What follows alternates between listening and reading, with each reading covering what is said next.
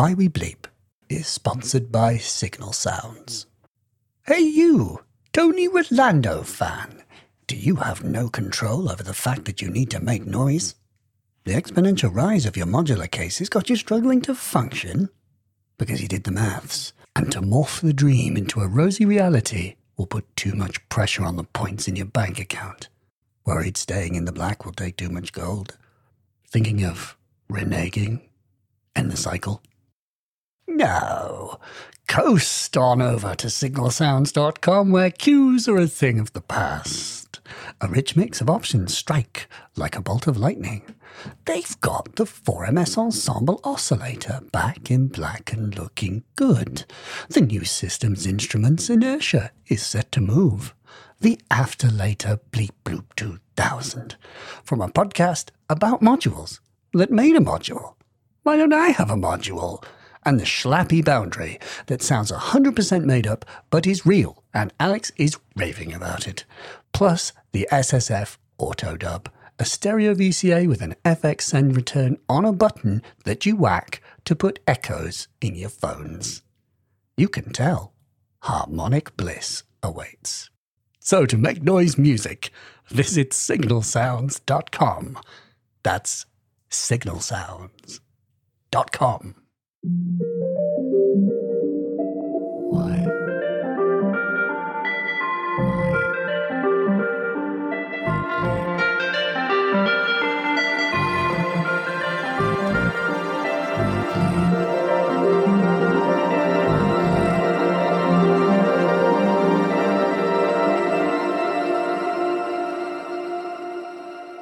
Hi, welcome to Why We Bleep.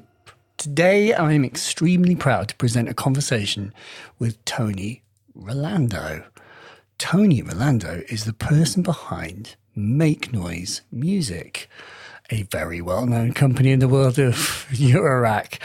But this conversation is full of the story of Tony creating Make Noise. And it is really interesting to be able to talk to someone who's basically come from nowhere, you know? And I hope Tony doesn't mind me saying that, but it's like, you know, he grew up in central Illinois and was just a kid into Van Halen who wanted to make music. And yet somehow, bit by bit, effort by effort, he has built a successful company that employs multiple people in North Carolina and is talked about as one of the most celebrated Eurorack companies. Truly, that, you know, while it's a niche, you know, within a niche, it's an incredible achievement.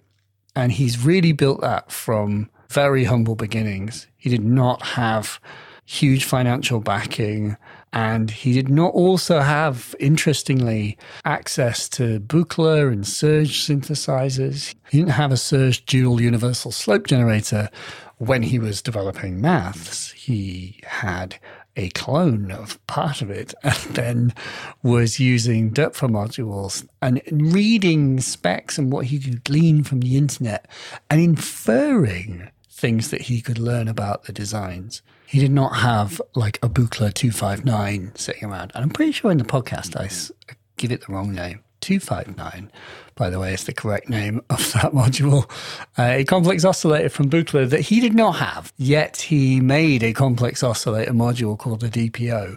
So it's interesting to know that Tony has not had the things that he has made versions of. He's simply learned what he could about the design and put his own spin through necessity because he didn't own them. Although, with that said, of course, now he does have access to those things. So it was very interesting to begin this conversation with a talk about how he uses inspiration about everything because he now has access to it.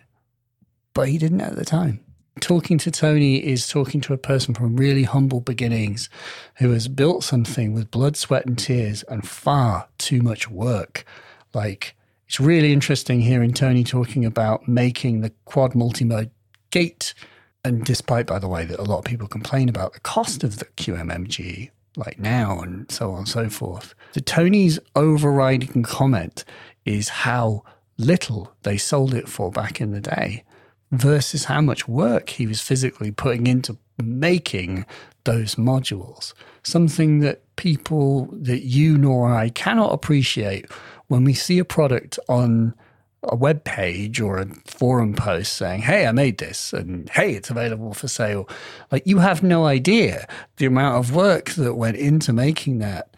And especially, as Tony says in this podcast, it's not like a denigration of Tony, it's just a truth. He's like, you know, I've got some smarts, but I'm not necessarily the best business person. And it's the person who's passionate about something, but not necessarily the best business person, who makes something and charges a price for it arbitrarily that doesn't represent the amount of work and effort that goes into it. I bring this up because it's an interesting point as we endlessly debate on the internet about how a certain thing should cost a certain amount, and it does or it doesn't. Hardware is hard. And as I talk to these companies, I have come to appreciate more and more how much effort goes into making these things that we buy, and how we are blindsided by mass market technologies to think that things should cost far less than it's reasonable for them to, especially given the fact that we don't appreciate that they're perhaps being made by just one guy, or one guy and his wife, who very patiently is soldering modules on the porch, as they did before Tony started to employ people and actually build a company. So all this and more await you in this conversation, a biographical exploration of the life of Tony from Make Noise. It begins with a conversation talking about a certain polyphonic synth from Yamaha that I spied behind Tony in the webcam view of him as we were chatting via the magic medium of the internet. So without further ado, I would like to present this conversation with Tony Rolando from Make Noise. Thanks.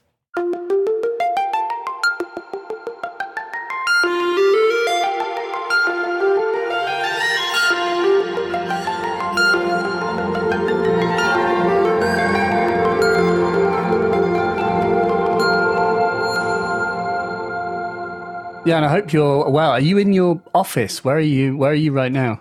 I'm in my home studio right now. Oh. What is that behind you? There is the Yamaha CS80. Talk me through. Is that yours? That belongs to you? Yeah. It's awesome. It's probably my favorite poly synth, mostly because the keypad is really unique. I mean, the thing has a lot of wood in it. Like, there's actual, like, the body is made out of wood. If you pop it open, like, everything that the circuit boards sit on is, like, it's all, like, wood framing throughout. But the keys are wood, and you can really feel it. And they're, like, they're weighted. It feels like a piano almost. Not quite as much, but close. But there's this sensing in it that's really, it's just unlike anything else I've ever played. And I've tried a few of the MPE keyboards, like the C-board. And those are cool, but this is different. It's like more like you actually take kind of quite a little bit of strength. Like it's like you really kind of have to lay into it, but it likes that. Like like it really can handle like really like kind of hammering on it or like kind of leaning on it. It really likes that. Yeah, the sound in it itself is unique. It's not. I think a lot of people will probably be surprised. Like what's things about it? Like the envelopes are really. They're pretty snappy, you really don't get those, like, it's people associate it so much with like these really long, like kind of big swelling pads, but the range of the attack times and release, it's like only the very like upper 10, maybe not even like last 5% of the range that you start to get that. So it's basically you max it out and you get that.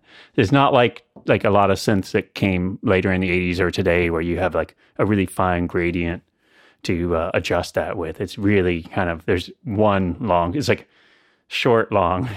There's not like a lot of, and it's very snappy. The envelopes can be extremely snappy, snappier than you would think.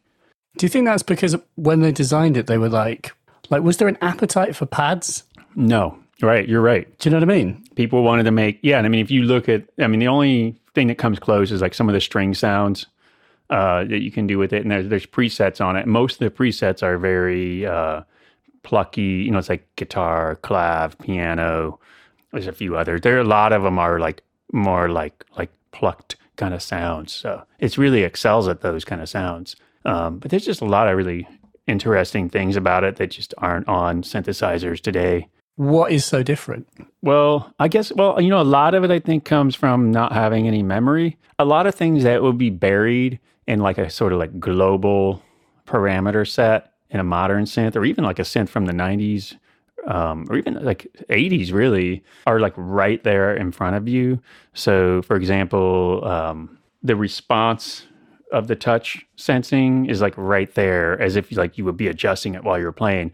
The mix between the upper and lower sound set is right there. Things like if you want to modulate pitch, that can be done with like velocity and all, after pressure, all these things. That's all right there with big switches where it's really easy to kind of modify it while you're playing. So it's just things that seem like they would be in a global, they are literally global parameters, but they're right there in front of you. And I think today when we think global parameters, we're thinking like a sub menu nested somewhere like inside the instrument where you're going to change these things once and probably not again for months. Whereas they're right there. I'm constantly adjusting like the sensitivity, how it's modulating pitch with the initial and after pressure and all that kind of stuff. Maybe compromise isn't even the right word. Maybe it's more just the way things developed. It seemed like people didn't want to adjust these things as often, so designers started kind of tucking them away and putting the things that it seemed like people wanted more of, like right out in front of them. Do you think it's also a reflection of the sea change in cost effectiveness? The CS80 was from an era of like where synthesizers were, for want of a better term, for like the elite, which is it wasn't a mass market product, and so it didn't have to be designed with so much cost in mind. And I guess, how do you feel about that? Because we live in a world where that's just not the case anymore. Oh, right. No, I think about that all the time. Yeah, in fact, even at the high prices that a CS80 commands today, they still sell below their original retail price. That's something people don't realize. Adjusted for inflation, a CS80 was about $30K, approaching that. Yeah. So they're still cheaper.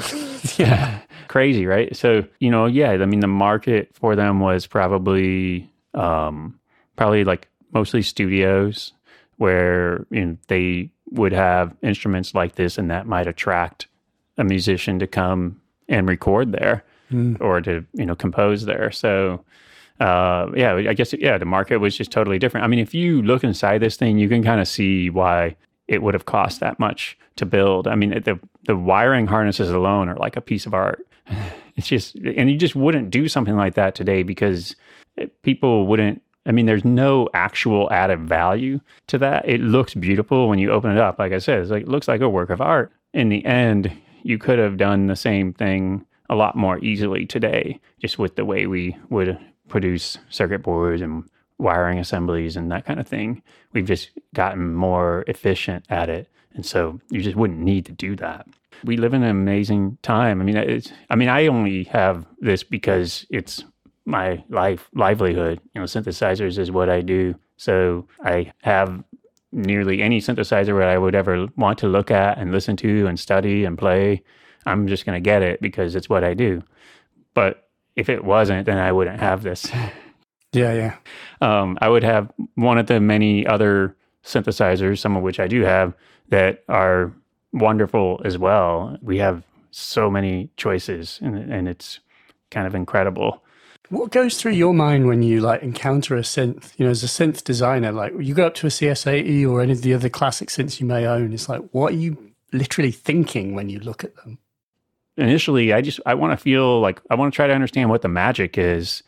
What is it about playing this instrument that sparks people so much? What is it about this instrument that brought Vangelis to buy 7 of them? That's a pretty... Do you really? That's 7. I've heard he had 6 or 7 of them. Yeah. So what is it? What is it that makes people feel so wonderful while they play it? And that's, I mean, it could go for anything. I mean, it could be a modern instrument. You know, a lot of people love the electron stuff, for example. So I have played all of the electrons. I've from the Digitone and Digitact to the analog 4, the analog rhythm. I've tried my damnedest at the Octatrack and failed. The new ones, the littler ones, the model samples and model cycles, all of them. I mean, I have either owned or had on loan for extended periods of time, all of them, and played them all and learned them all because thousands of musicians who love these things, who are just totally enamored with. I just want to know, what is it about these that they love so much? What are they getting from these? What makes these so special? Do you have what are your major takeaways? Like looking at that modern equipment, you know, what are people getting right? What are people getting right? Whew, that is a big question. Well, I do enjoy the Digitone a lot. I also enjoyed the Digitac, although I'm not as much, like sampling is sometimes like an extra step that I don't always feel like taking. Whereas the Digitone is just, you can create the sounds right there. So those instruments, both of them, and the level of programmability is unparalleled to anything that existed in hardware in the past. I mean, you go back and you look at even some of the most popular sequencers, for example. You look at like something like an Alesis MMT8 or some of the Roland sequencers. I think we've gone mega deep, you know, with things. We've just taken it like all the way as deep as it needs to go. I don't know. I guess we'll see. So yeah, I mean, that's probably the things that pushing in that direction has probably satisfied a lot of people's curiosity of like, well, what if, you know, we had a sequencer where you could have the same note played differently each time the sequence cycles back around. And then, you know, they listened and they did that, that's something that in modular is easy to program. That's part of modular. It's part of what makes it wonderful. When you first encounter these things, like, oh, well, you know, you can patch this, but not everybody's patching. Not everybody wants that type of instrument. So in a drum machine, that was a pretty unique thing. And that's just like the tip of the iceberg of the stuff that's going on in those machines. So, you know, obviously with modular, we got a lot right. I mean, geez, it's just, I mean, for a minute, it was like looking around trying to find like a battered old ARP 2600 or like maybe a dope for basic system that somebody had like jettisoned at a pawn shop or something. And now, I mean, modular is everywhere. That's pretty great, I think. I think we got that right. It's the level of creativity and uniqueness from one company to the next. I mean, we haven't seen something like that in the music instrument industry since, you know, when things like the CS80 were being built. Things kind of got solidified. A few companies kind of rose to the top, and they kind of drove the industry all through the 90s. Hence, you know, things like the Groove boxes and all the Roland and Yamaha products that people remember from that time period. Sometimes when I try to think of all the different modules out there, or the ones that even just the ones that just interest me, not everything out, just the ones that I'm interested in. I mean, I'm like, my God, there's just, if I could rattle off like 25 modules that I've never even gotten a chance to try yet, that I'm still kind of curious about. I mean, it's pretty incredible. I think we got that right.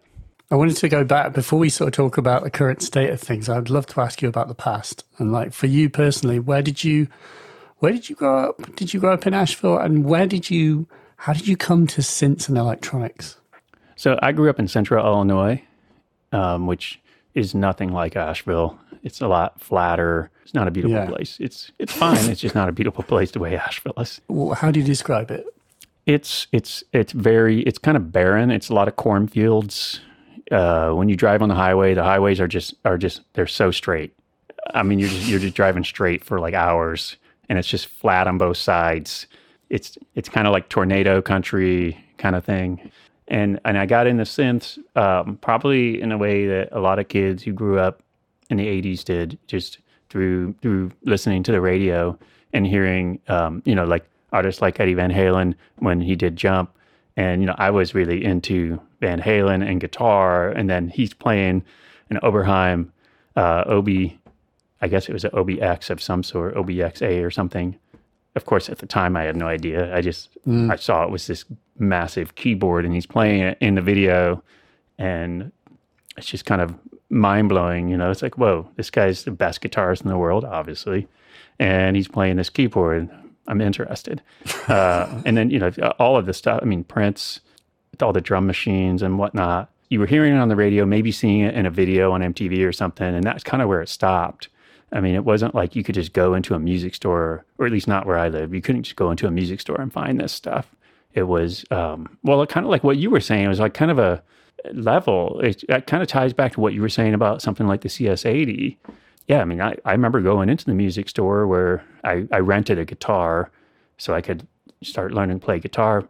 I don't remember seeing like an Oberheim in there or a Lindrum or anything. They didn't have that stuff because nobody in my town would have bought it. So why would they stock it anyhow? You know, probably if you went into a nice music store in Hollywood, you would have seen all that stuff at that time. But back then you just didn't see it. They had the best stuff they had was a nicer Fender guitar, for example. So yeah, so that's one way that it was pretty different, and one way that things have changed quite a bit today. Most music stores you walk into are going to have a full range of musical instruments and recording gear represented. Everything you could possibly need to make any form of music that you could possibly dream up, you could probably buy it at even the most average music store in the United States today. Probably just over there as well. And so, yeah, so it was different. So I didn't have any idea where those things came from or what they looked like. I just was hearing them. And it wasn't really until a little later when I started understanding how records were made a little bit more. I was kind of getting into them, and I bought, the library would sell records. I think they weren't getting checked out a lot, or maybe they were scratched up or something. They were really cheap. And I bought a copy of Mort Subotnick's Silver Apples, and that would have been probably like 88, 89. And, you know, of course I was completely dumbfounded by it, but also a little intrigued, like, what is, like, is this music? I mean, you know, you're like 1989, I would have been like, whatever, like 13 or something. I don't know. I just did not make any sense to me, but it was also really intriguing. Like, oh, well, this is something that I haven't heard before. And all it said on the back was, it mentioned that it was composed on the Buchla. There was no pictures or anything. It just said it was composed on, what's a Buchla? Okay, go to the library, look it up. Nothing. Yeah. B for Buchla. End of the line for like until, you know, another like whatever 5-6 years pass and you know the internet starts becoming more available. And yeah, so that was kind of like there's a lot of dead ends like that, I think, back then, because you could only research so far. You know, if the library didn't have a book about it, you were kind of left wondering, okay, all right. Guess I'll wait for the internet to be invented. Or just move on to the next thing. Yeah, just move on to the next thing. Were you drawn to Silver Apples of the Moon because it was cheap, or is it you were literally just like flip, flip, flip, that's just a cool name? The cover. Yeah, it had a really cool cover. That's how I bought a lot of records back then, because I didn't know what any of this stuff was. It was just, they were all like a quarter or 50 cents. And would just go there and pick through, find some cool looking covers. And, you know, some were interesting, some were total duds, but they still had cool covers, and that's the whole that was the thing that brought you in, right? So you remember Buchla then?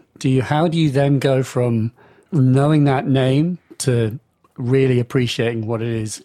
What's kind of interesting is even once information was kind of flowing more, and, you know, people were starting, you know, there was not forums, they were... a BBS or whatever. Yeah. Oh, yeah. Like email lists. Yeah, of course. Yeah. And people are talking about synthesizers and all that stuff. But even then, the Buchla stuff was still pretty mysterious. You know, the weird thing was the company was still operational in some shape or form through all of this, or maybe not through all of it. But, you know, like I remember when the 200E came out, I'm pretty sure I read an article written by Bob Moog that was about it. It was like a review or something. And, but it was like, okay, well, that looks crazy. That's interesting. I need to figure out a way that I can check that out. But I mean, you know, what music store would have a 200E system? Even now. Check out?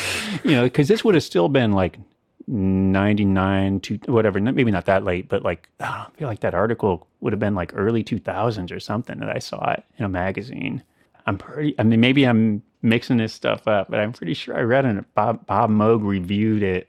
Gosh, I mean, that was a big thing too, right? I mean, magazines was where you got almost anything that you were going to figure out about what was out there, you got from magazines. And you all had Sound on Sound, which was a really good one. And you could get that in the States, but it was really expensive. So like Electronic Musician was like whatever, $3-4 or whatever. That was always like $12 or something. Yeah. But it was, you could still stand in the Walden Books or whatever and read it. So it didn't really stop you. So there's a lot of that too. But even at the time, they wouldn't be writing much about Buchla. I can't imagine. No, not then, no. There wasn't. And I mean, the whole synth industry, because that's kind of the time when I got into it. And I remember I was reading Future Music magazine. That's what my brother had, brother influences. And it's sort of, I mean, analog was a distant memory at that point. It was an old bygone thing. And we were... it was all just about what Roland and Korg and Yamaha were kind of pumping out at that time. And it was great gear. It just wasn't analog, a lot of it. Right. It wasn't modular, certainly. So it was a weird time. So I suppose but you'd maintained an interest in synths. It had obviously, something had awakened in you. Yeah. So, I mean, I think and this is going to be kind of funny, but one instrument that I could get my hands on a lot that I really liked were these Farfisa organs. So I had a lot of those over the years in varying states of functionality. They sound really great when you plug them into a guitar amp or a bass amp. They're incredible sounding. And so I had a lot of those. I had also gotten kind of, at the same time, I had also bought some Music Concrete records. This is like going back to like 88, 89 when I found that Subotnick record. That same library had some Music Concrete compilations. And looking back on them now, I see the names that are on them and I recognize them, like Pierre Henry, for example. And these are pretty cool records. And they were, again, those were almost maybe even more intriguing to me because they were kind of like these strange, like sound collages. So they had a lot of like what I thought was sampling. It's the late 80s, so samplers were huge at that time.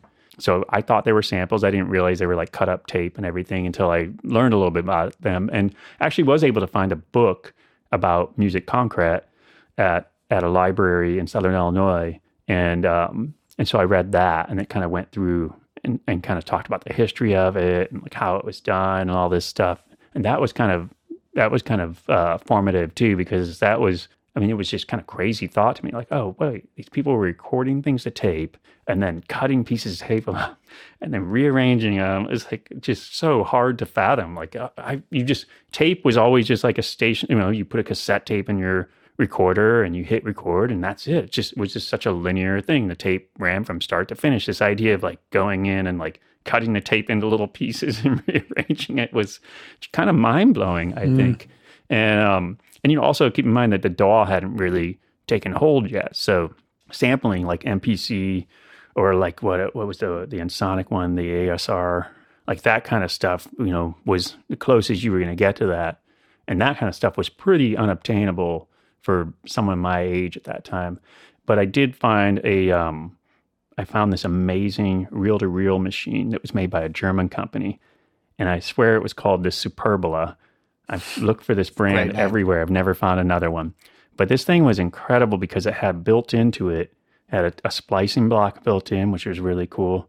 And it had this built-in sound-on-sound functionality. So you could record it in one channel and then you would hit the sound on sound button and you could play along with what was in that channel and record it over to the other channel. That was all built into it. So you didn't have to have the external mixer or anything. You just built in. And then the other cool thing is it had a built-in echo, which was not tape-based. Probably was BBD or something like that because the thing was pretty old. And I made a bunch of recordings with that. I tried chopping them up and splicing them together just like they talked about in the book. And it was a lot of fun. And I think I learned a lot. I mean, I don't think I was doing anything like that was actually that great, but it was still a really fun learning experience. Also, it just sounded really good. You just plug a guitar straight into it and it sounded good. It was like distorted, really cool. But eventually the motor in that thing died and I left it in the alley behind the house where I was living at the time because it just didn't seem like it was worth even fixing. Because at that point, you could just, I was like, oh, I'll find another one of these in another thrift store somewhere. I got it at a thrift store. Yeah. Oh, it was like no. $15, came with like a box of used tape. I just assumed I'd find another one. But I never did, never found another one exactly like that. So where are you at that point? You've had a guitar, you've been like playing around with tape. How old are you and where are you? Are you serious about music in some way? So that would be like 93, 90, like maybe like 94, 95. And the other one, I'm sure you remember this one, the Casio SK1 was another one that was a very affordable synthesizer. But I mean, that thing like kind of changed the game for like when you're younger. I remember playing with the SK1 the first time they had it at the mall. And you're not even gonna believe this, but I swear this is what happened. I walked up to it and I didn't know anything about it really. I mean, I just saw they had them set up so kids could play them. And I tapped the key. At this point, this thing's brand new. It just came out, whatever the year it came out. And I tapped the key, and I hear, Aaron Masrum. Aaron Masrum. Aaron Masrum. Aaron Masrum. Aaron Masrum was a kid who lived 4 houses down the block from me. What? Yeah. This is literally the first time I've ever played this thing, and it's literally saying the name. This kid he was maybe like a year older than me or something. He lived I'm not even joking, 4 houses up. It was kind of crazy. I always remember that. And then that's when I was like, oh, weird. Like this thing, you can actually put your own sounds into it. Maybe, oh, okay, this is interesting. But then were you serious about music? Were you were listening to music, you had a guitar, you were dabbling in music, but to what degree were you kind of like, music needs to be a part of my life? What were your aspirations at that point? Oh, I mean, I wanted to be a musician. I wanted to be in a band. And I mean, from the first time that I heard Van Halen or Prince, these records that they were playing on the radio when I would have been like, whatever, 10 or something. I mean, it was just totally captivating. And it was like I thought about it constantly. And I mean, I begged my parents to let me take guitar lessons. And, back then it was like, you didn't just go, I think because guitars were kind of more expensive, even a student level guitar was still pretty expensive back then. And so we rented a guitar because it was like, okay, well, you're going to stick with this. We'll rent you a guitar for a little while. You can try and learn some chords, that kind of thing. It's different than today where you can go $100, you can get a pretty decent playing guitar to start with at least. So yeah, no, I had the guitar. I mean, I scratched all kind of things up. Like buddy of mine played drums and was throwing out old drums that were broken. So I would kind of grab those, and I had a drum set that I had assembled from pieces from different people that didn't want them anymore. There was all kinds of random keyboards, like just whatever you could get your hands on. One thing that I really liked was my dad had this stereo component that was, it was to make your records, your studio albums sound like they were live. I had reverb. Made by Pioneer. It was just a reverb, right? A spring reverb. But I had, kind of pulled that out from my stereo, and I plugged my guitar into that and play it, which sounded awesome. And yeah, starting bands with people that went nowhere, obviously. Recording we didn't really have, that's the other thing today, you record a record that sounds like it was made in a studio that would cost whatever, like $800 a day in, a room the size of this room. So at that time it was mostly like boom boxes with the mics built in kind of thing. And then, yeah, there was a guy who got one of the 4-tracks. That's a little later. It was a friend of mine got a 4-track. So he became like the de facto studio. Like everyone would go to his house to record their songs. The Steve Albini of the street. Yeah, kind of. I'm sure it must have driven him crazy. Now that I think back, like we would just like line up to like, yeah. I mean, he was pretty patient with us. Now that I think of it, he'd be hyped. He'd be like, "Yeah, come over, record your song." But I'm thinking, my God, I mean, everybody I knew was going to this guy's house to use his 4-track. Must have been like an endless stream of people just coming in there to record their crappy songs to his what seemed like amazing 4-track. I mean, that kid, he's getting his 10,000 hours in though, so he's going to be like decent by the time he's like quitting high school.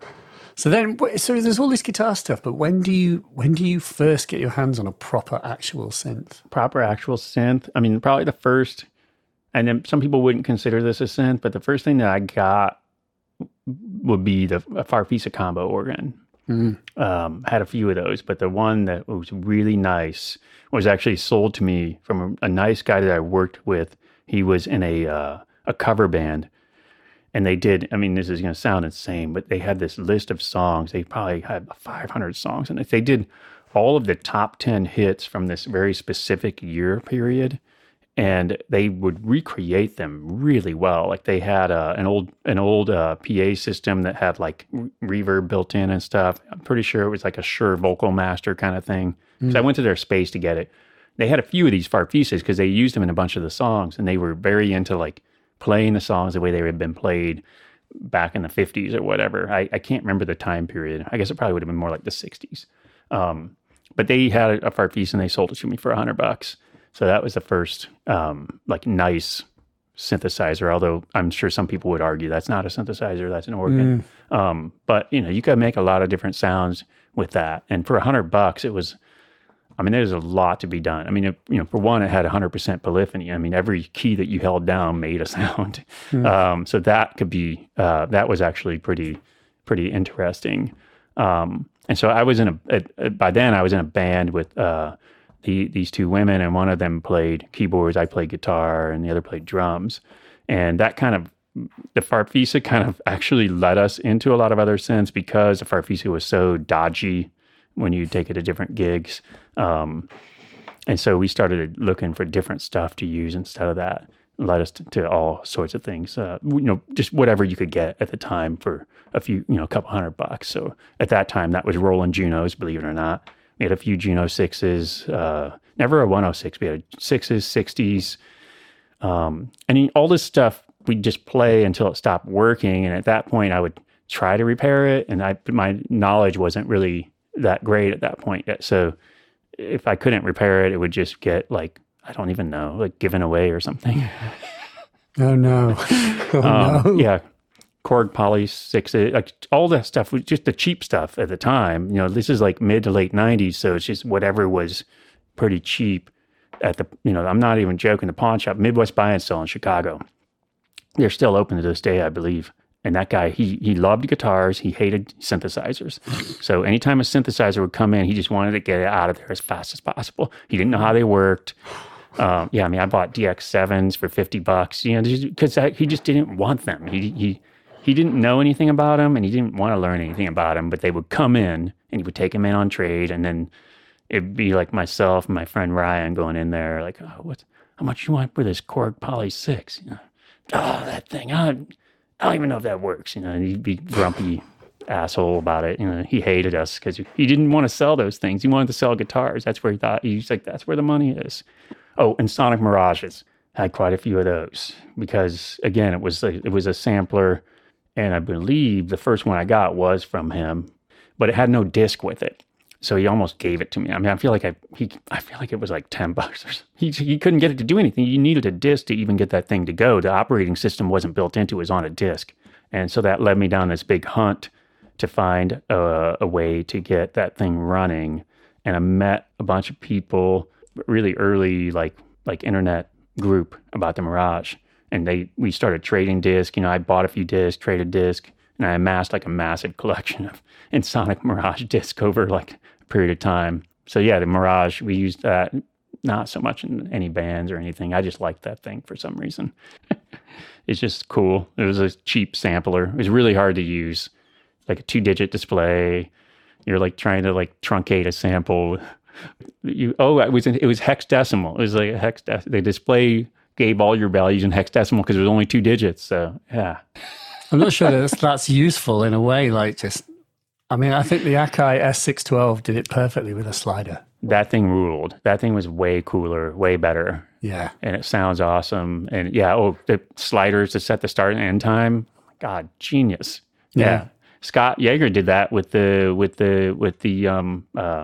I always remember the name of the expander is Sound of Thunder. How come I can't remember that? That's terrible. I can't remember that. If he's listening, I'm sure he's judging you. But sorry, Scott. As we've said, there's thousands of Eurorack modules. How are you supposed to remember all their names? But that one is really cool, so it's worth remembering. And it had the sliders for start and end time. And if you pushed them past each other, it would go in reverse. So yeah, no, I played in bands and stuff, and I mean, I was definitely into synthesizers then, and anything echoes. I don't know why echoes. I mean, I would, any echo I could find, I would buy it. It didn't matter how shitty it was. It could be like an echo that was built into like some crappy DJ mixer. If it was like under $50, it was worth a try. I've owned so many different echoes. Each one is like unique in its own way, special way. The ones I really searched after back then though were the Effectrons, because they had that infinite button on them, and that button was really, really awesome. But you could attach it to a foot switch and like play a guitar chord in and hit the infinite button. So cool, very, very cool. We were in Chicago, then we went to New York City and got really into synthesizers. I mean, I was pretty into that stuff even in Chicago though. But that's like the time period. Yeah, like you said, like all the Korg, Roland stuff, Yamaha stuff was out. Like the Korg started doing the Electribe, the ER1, the EA1. That's like late 90s, right? Yeah, it's kind of like early noughties. No, you're probably right. But I feel like it is early noughties. It's like just that turn of the millennium. Right. You probably are right. Because the first one that I saw that was really cool out of that group was the Roland JP8000, the blue plastic synth. With the sliders. And there was a band in Chicago that had one of those. And I remember the bass player played it. And I noticed like when he was playing it, he would just hit one key, but like a riff would come out. And afterwards I was talking about it and he's showing me like, oh, it has this phrase thing that you can do. So he would record in all these riffs, and since he was playing bass, he would just hit the key while he's playing bass, and then the synth riff would play out in the into the PA. I thought that was pretty amazing. That thing was very cool when it came out because they had all the sliders and stuff, and all the stuff before then, it didn't have the sliders and whatnot. So like you said, I mean, analog was kind of like a memory at that point. So you were either finding something old and really, really out of shape because no one was caring for this stuff, and it wasn't worth repairing at that point so much. So usually the stuff was pretty dodgy and like not working great. That thing came out. I mean, obviously was way out of my price range at that time, but it was kind of mind blowing to see a product in like a Guitar Center that had all those sliders on it. And then after that, walk into the Guitar Center and you see the Moog Voyager.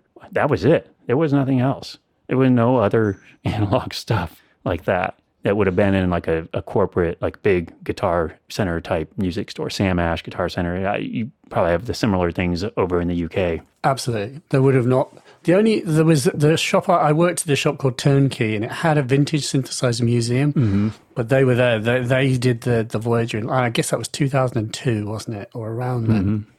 And it was, you're right, it was just like a standalone, like it's the Mini Moog back. I don't think the Mini Moog was as common knowledge as it was now, just in the same way that all this knowledge is so freely available now, and it kind of wasn't at this time. Yeah. Yeah, seeing that, you saw that. There was just nothing else like it in the shop. Actually, well, let me walk that back just a little bit, because I had gotten, actually really early on, at least here in the States, the Novation stuff was also really, the Novation, I want to say Nova, but I feel like there was one before that. Well, there's the Bass Station. Oh, yeah, the Bass Station, yes, yeah. Yeah, so actually, my friend Rob Lowe, who you probably know Rob, Likens, Robert A. Lowe. Yes, of course, yes. He was in a band called the 90 Day Men, and they had gotten their hands on a Bass Station. I remember I saw them play at Lounge Acts maybe, or I just remember hearing it. I was like, whoa, what is that? And, it's so small, you couldn't even see it really from, if you were in the crowd or whatever, you wouldn't know what they were playing because the thing was tiny. And they showed it to me afterwards as, whoa, that is crazy. I mean, the Bass Station was pretty big. You're right. And it was not expensive. Even back then, it was pretty affordable. Yeah. Oh, yeah, the Bass Station was a big one. It's before its time, in a sense. Ironically. It was after its time, but then it was before it felt that like everyone was ready for it, Right. It's like, who was at that point in that year? Because that would have, that's like late 90s or something. Yeah. Who in that year was thinking, it would be a really good idea. Let's make a synthesizer where you can only play one note at a time. And it's all analog, and it's battery powered, and it's small, it's made out of plastic. Essentially, the entire Korg Volca series. Yeah. Well, like what gets released on a monthly basis nowadays. I know. It was crazy. That thing hit hard because it was so affordable. I definitely saw a few more Bass Stations floating around.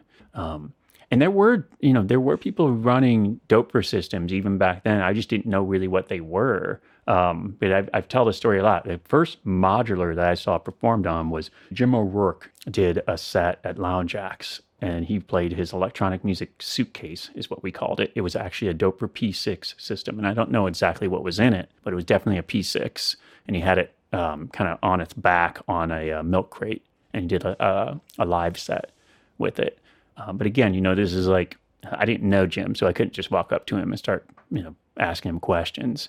I just saw wires poking out of the top, and I saw that it was roughly the size of a suitcase. And I saw him turning knobs and playing it. And it's like, what is that? I got to figure out what that thing is. And it just took a while. I mean, that was probably 96 or so, I think. Yeah, it just took a while to figure it out. Like, what was Jim playing? And then I worked, I interned, hung around a guy who did a lot of refurb work for musicians in Chicago. His name was Soren. He was actually one of the engineers that was involved in developing the original DAT player at Sony. Very smart guy, incredible engineer. That's wild. And he would let me hang out in his shop and help him. Like, he would give me, we'd be refurbing like a console, for example. He would tell me something like, disassemble all these sliders and clean them with this solution, and then reassemble them. Like, he would just give me jobs. He never paid me. But he did teach me a lot of stuff, and he would repair my stuff for me. He would help me repair my stuff. Okay. So that which was really, honestly, at that time was more than enough payment, because it was hard to get stuff like that worked on. If you had he'd help me fix the Farfisa, for example. Yeah. But yeah, he would have all kinds of stuff in his place, like busted up old Roland TB-303s. He had several 303s in there, and I remember this specifically because I thought later, because I'm pretty sure someone made like a new drop-in replacement for the microcontroller that's in that. There's a bunch of 303s on a stack once. I was like, what's wrong with these, Soren? He's like, oh, the computer chip went bad. The microcontroller went bad. So he's like, you can't get it anymore unless you find another one and, rob that part off of it. So they were just, he's like, you never know, someday. And he's like, they were just like a stack, like 3 or 4 of them just on a shelf somewhere. And maybe now he resurrected those at this point. But yeah, that guy was cool. He taught me a bunch of stuff about, how to use, oscilloscope, soldering iron, that kind of stuff. So I learned a lot working there. Some of the work was a little tedious. So at times you'd be like, oh man, wish I was getting paid for this 3 hours I spent, scrubbing down the inside of this mixing console or something. But it was cool to just learn that stuff. Some of that stuff's really hard to pick up from a book. You got to kind of just go do it. Where were you? Where was this? Where were you based? Oh, that was still in Chicago. Oh, so the reason, I'm sorry, I'm like just all over the place here. Stream of consciousness, memory, relapse. So the reason I mentioned that, so he had, one day when I went in, he had a Doper system in there. It was a monster case, and it was full of modules. And whoa, Soren, what is that? He says, well, this Jim O'Rourke's system, his modular system. And I said, oh, well, what's it doing here? He said, well, Jim doesn't want to play modular anymore. He doesn't want to play synthesizers anymore. He just wants to do guitar stuff. And, if you know anything about his career, he does kind of jump around like that. Like he'll do like a bunch of synthesizer stuff. Then he'll spend like 2 records making just finger style guitar, like Guitar Works. And so he's like, so I bought it off him, but I'll sell it back to him. And if, when he wants it again, like he said that this had happened to him many times where, Jim decided he didn't want something anymore. So he'd buy it. And then like a year or 2 later, he'd come back. Hey, you still got that, modular synth I sold you? Yeah, it's over here. You want it back? He sold it back to him. But I didn't get to play with it because, it was Jim's, and it was like, kind of like, this is, you can't mess with that. It's his thing. I'm just holding it for him for a little while. But it was a monster case. I do remember that because it was huge. Yeah. Way bigger than the suitcase that he was playing on stage at Lounge Acts. But then how do you get to Moog? Well, that's where that's why I mentioned seeing the Voyager. I, of course, knew who Moog was. Me and my friends knew who Bob Moog was. But we didn't know that he still had a business, which is understandable because at that point it was called Big Briar. Yeah. It was just making the theremins and a few of the Mogafogers. And the history of it, how it goes, is Mike Adams had bought the company and had managed to get the name back. And I guess the story that I was always told when I worked there was that they had already built, the Voyager had been ready to go. They didn't have the Moog name. They didn't want to launch the Big Briar Voyager. They wanted to launch the Moog, Mini Moog Voyager. And they waited it out a little bit and eventually got the name back, and then it was launched. I wasn't working there at that point, but I had seen, like I said, I saw the Voyager in a music store. And like there was just nothing else like it. I mean, it was huge. Had all the panel controls. It had that strange touch surface in the center that made no sense to me. I mean, I was like, "What is this?" Which that's actually a funny story about that I learned while I was working there was that was based on a conductive paint that Bob actually mixed up himself. It was like a custom paint that he had kind of developed that was conductive, and that's how he came to. So another story related to that. Prince once called in wanting a purple Voyager, which we were willing to do, but he wanted the touch plate in the center to be purple with his logo in it. Wow. And they couldn't do it because they only had the only paint color was the black because it was the special paint. Yeah, it's conductive.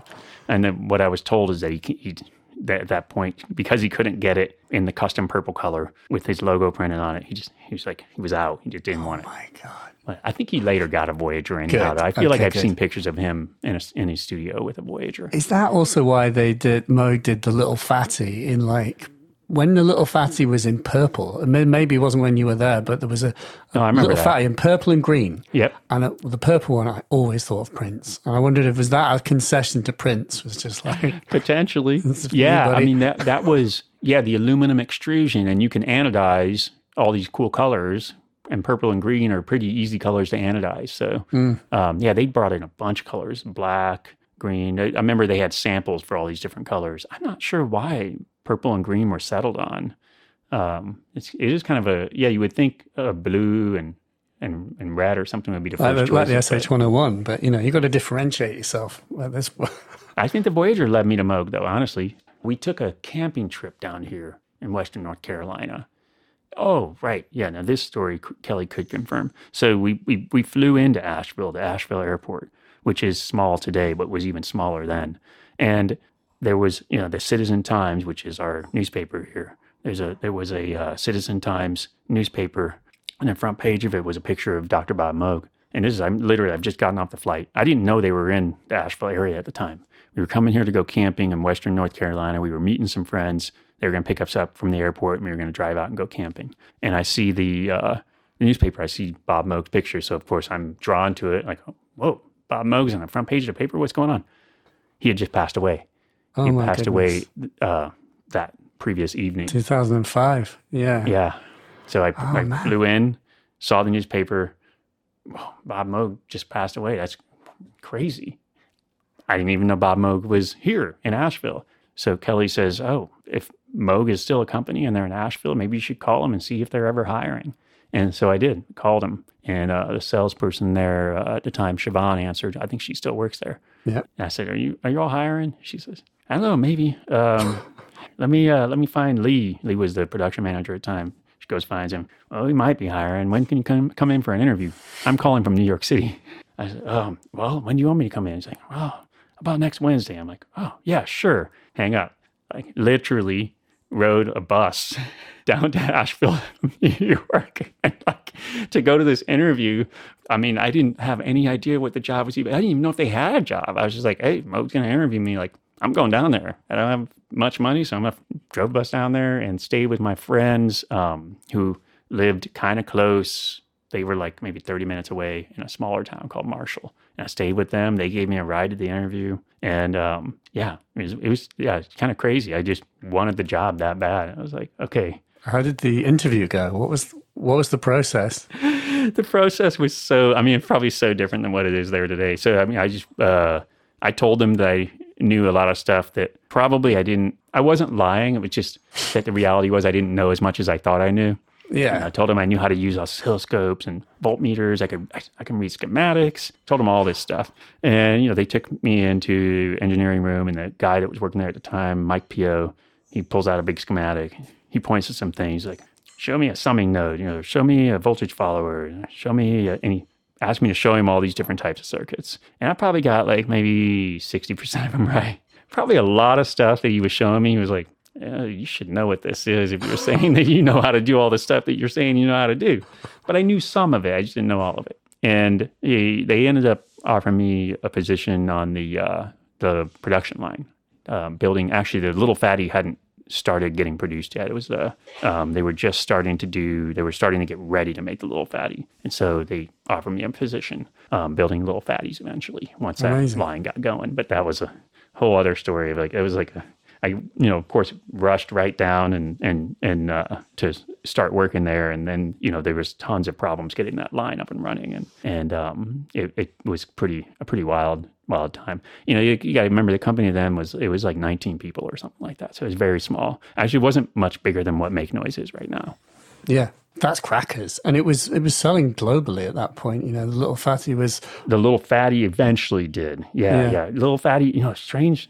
I mean, I remember so many strange things happened around the Little Fatty, just because I think it was their first attempt to really make something that would be... the Voyager was available worldwide. I mean, you could get Voyagers in the UK, I'm sure. But it was still at that price point where it was kind of like what you were talking about earlier with, something like the CS80 or even like a Fairlight or a Synclavier or something like that, where it was just like a very select subset of musicians that were actually going to buy a Voyager. And a Little Fatty was supposed to be for a bunch of other musicians that wanted a Voyager but maybe weren't quite there yet.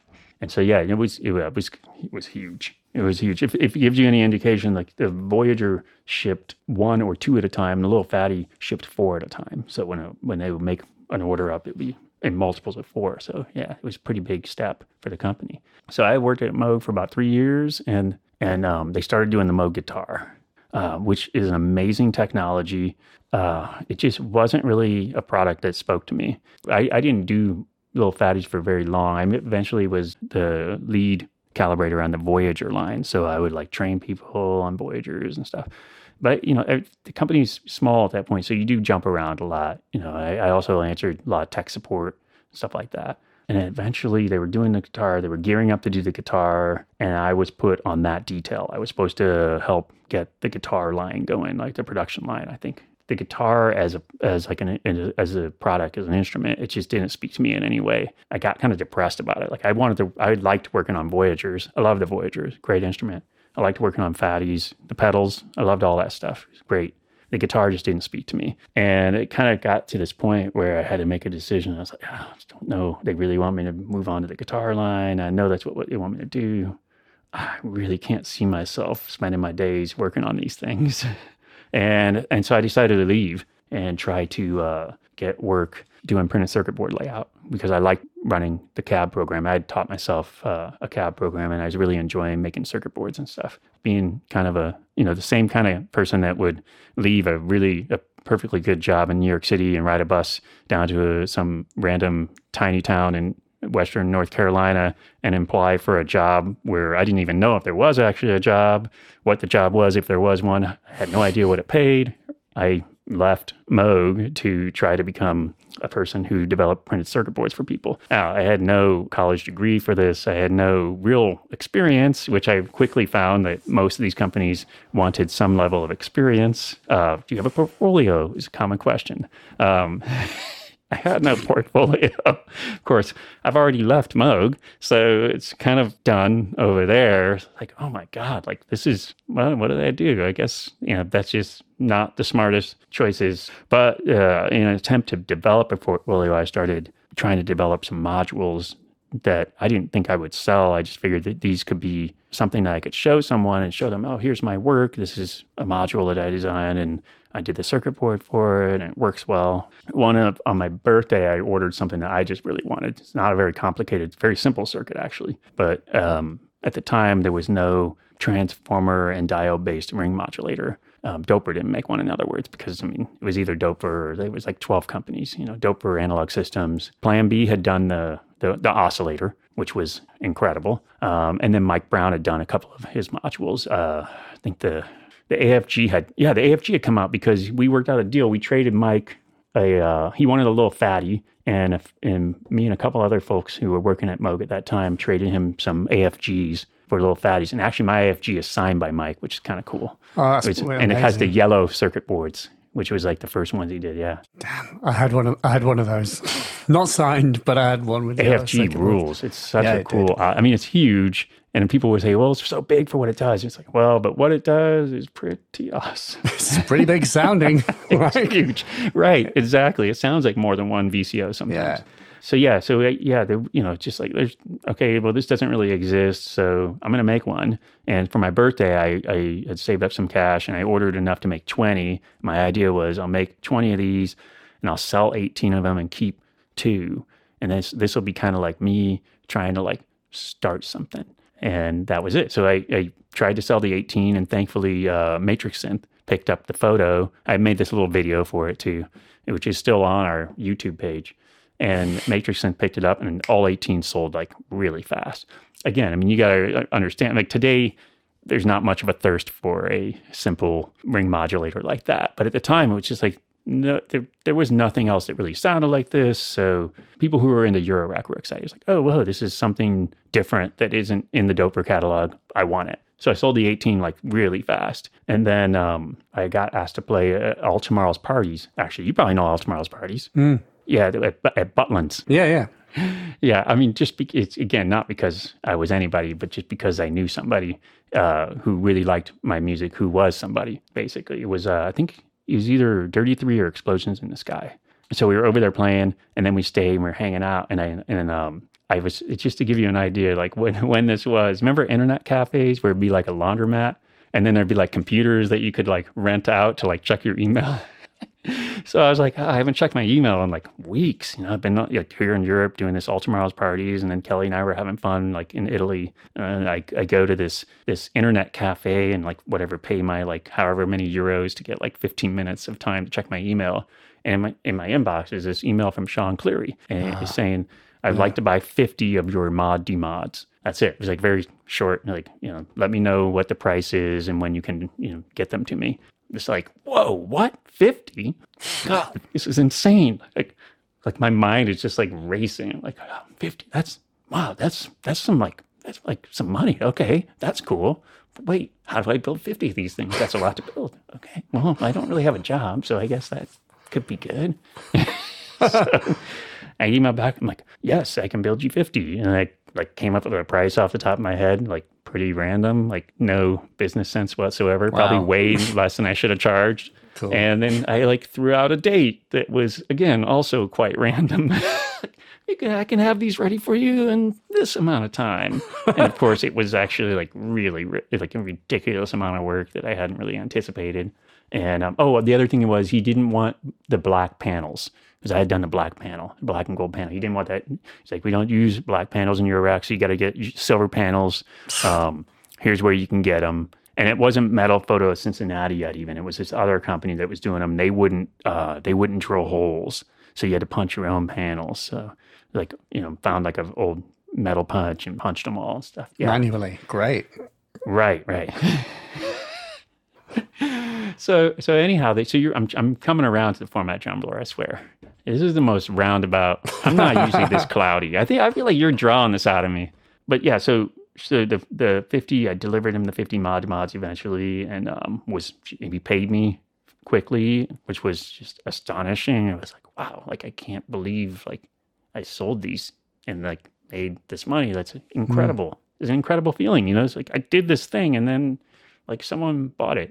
Being a musician, trying to be a musician most of my life up to that point, you're like walking around the club after the set trying to get people to buy your CD or something, and they can't be bothered. It's like so hard, to make money as a musician. I mean, I still remember that to this day. Like the amount of satisfaction you have from selling, like say you sold 10 CDs at a gig. I mean, you're just like, oh my God, I sold 10 CDs. This is an incredible feeling, And so this was kind of like that same kind of feeling. I did something. Somebody wanted it and they bought it, and they bought a lot of them. Like, this is an incredible feeling. Okay, like, cool, what's next? So I emailed him. I was like, hey, like, I have these other modules I'm making, and I'm, what else should I make? And, it's just, things were just different then because there's just no one else making stuff. And he says, well, Doper has a low pass gate, but, it doesn't really have that Buchla sound. And, so can you make something like that? I had no idea. I was like, yes, of course. Absolutely. And so that kind of like led me back to that Buchla path again. But that was a long path. At that point, it wasn't all the knowledge that there is on the forums now, where it's like, this is the Vactrol you want. Here's the original circuit. This is what you need to do to make it work. All this stuff that's documented really well now wasn't documented. So it led me down this path of trying to figure out like, well, what does the low pass gate even sound like? It's like, well, I can't get one. Like, I'm not going to just find a music easel hanging out.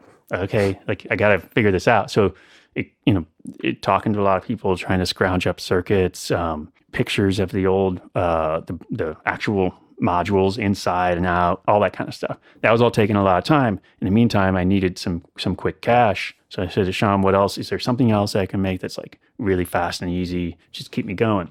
He says, well, actually, a lot of people getting in the Eurorack already have Serge systems or Buchla systems. They need a way to interface, but it can't be expensive. It needs to be cheap. And all right, I'm doing it. That's a format jumbler.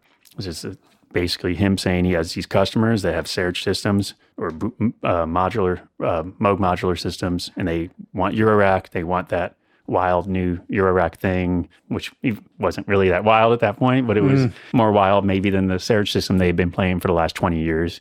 Some of these people, his customers, they never stopped playing modular. They had the modules when they came out in the 70s and the 80s. They kept playing them all through the 90s. They were just not as popular. And so, I made the format jumblers basically on his request. Obviously, he didn't ask for it to look as wacky as it did, but it wasn't any choice. He didn't really. We should talk about panel design as sort of like, I guess the module that intrigues me the most is maths, of course, your most notorious module. Tell me the story of making it.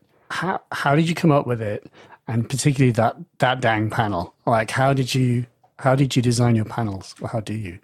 Right. Okay. Yeah. So the module, Doepfer had the quad AR generator, which was really cool. That was a really awesome module, but was kind of big, admittedly, and could be a little bit unruly to use because there was so much there. Bananalog. The guy Seth ran Bananalog. He had the SVS. That's an original one right there. Yeah. I just was like, I thought this was to my side, but I have an very original red math. That's cool. I don't know. It's like 185. Was it 28? No, it's 581. I don't know what that signifies. Is that literally the 581st? Yeah. It literally is just sequential numbering on them. Yeah. Just I don't know much about that kind of stuff, so I just wrote numbers on the back so I'd know like if it was which one it was. I mean, now we have like a whole system of tracking stuff that smart people have come up with, and if you buy a module and you have a problem with it, we can look at like what production run that module came out of, who calibrated it, who built it. All that stuff is documented to where we can find it, which is super helpful for tracking down problems, bigger problems. If you don't have that kind of detail, stuff can just start going wrong, and you're just trying random crap. You're just throwing stuff at the wall until something fixes it. But if you have that knowledge, you can kind of pinpoint. We're dealing with a problem right now where we had a fail that, and it's something we've been building for 4 or 5 years. Suddenly, this big run of fails, and we were able to track down that we're not totally certain, but we're pretty certain it was actually a bad batch of capacitors, and none of these have gone out into the field yet. They've been being held, but I think because it's all like tracked so tightly, like those units have been quarantined, and like we've been working, like trying to figure out what's going on with them. Like that kind of stuff is pretty nice when you're making stuff for more than like 50, 100 people. Otherwise, you can end up with like people having like a lot of stuff that doesn't work. So yeah, back then it was just me. So I was just like, it's number 581. That's it. Couldn't tell you any other details about that. I couldn't tell you the data manufacturer or anything. There isn't much on it. I can't remember if there's even like a little phrase on the edge. Sometimes you've got like little... Yeah. I think there is one on that. Is there? What is the phrase? Hang on. The phrase is, "Hi, Mom." Oh, right. Of course. That's the oldest and best. Yeah, this is dated 2009. I got this from Schneider's Laden. Yeah, the second dealer that we ever added. Yeah. Like he's talking about next steps after Sean's bought some stuff. And I'm like, oh my gosh. Well, if I want this to be my job, I need to find someone else to sell it to. Andreas Schneider. Yeah, God bless him. He was the second guy. Yeah, no, right. People don't realize like for Europeans for a while, everybody was just going to Berlin. Like you're in the UK, you were ordering stuff from Berlin. because there just wasn't any dealers yet until the fellow who just, I think, oh my gosh. Post-modular. Post-modular. I was going to say modular post-modular. Yeah, he was a really early dealer for us as well. I remember he contacted me maybe a few months after Schneider, maybe a little longer. Great. Unfortunately, I don't think I've ever gotten a chance to meet him, but he was always a nice person to deal with over email. He was. I met him. I went to his house. I can't remember what I bought. Where he sold stuff from. I bought a module and I literally went to his house in like South London. He had a lovely house, lovely person. And he took me over to a cupboard and sort of opened it up. And it was a bit like, in retrospect, it was a bit like going to Ollivander's one shop in Harry Potter, because it wasn't, he's got quite long hair. And there's a sort of old English vibe to it. And then, he just like turns around, pulls out the cardboard box, and there's your bond, sir. But it's, I remember him telling me that he was storing this stuff. Like, he's like, I've got it everywhere. It's under my bed. It's in cupboards and stuff. Yeah, it was. Yeah, I didn't get that tour. It was just the cupboard. But so also it says "Long Live Rise" on the PCB, right in the corner. It says "Long Live Rise." Long Live Rise.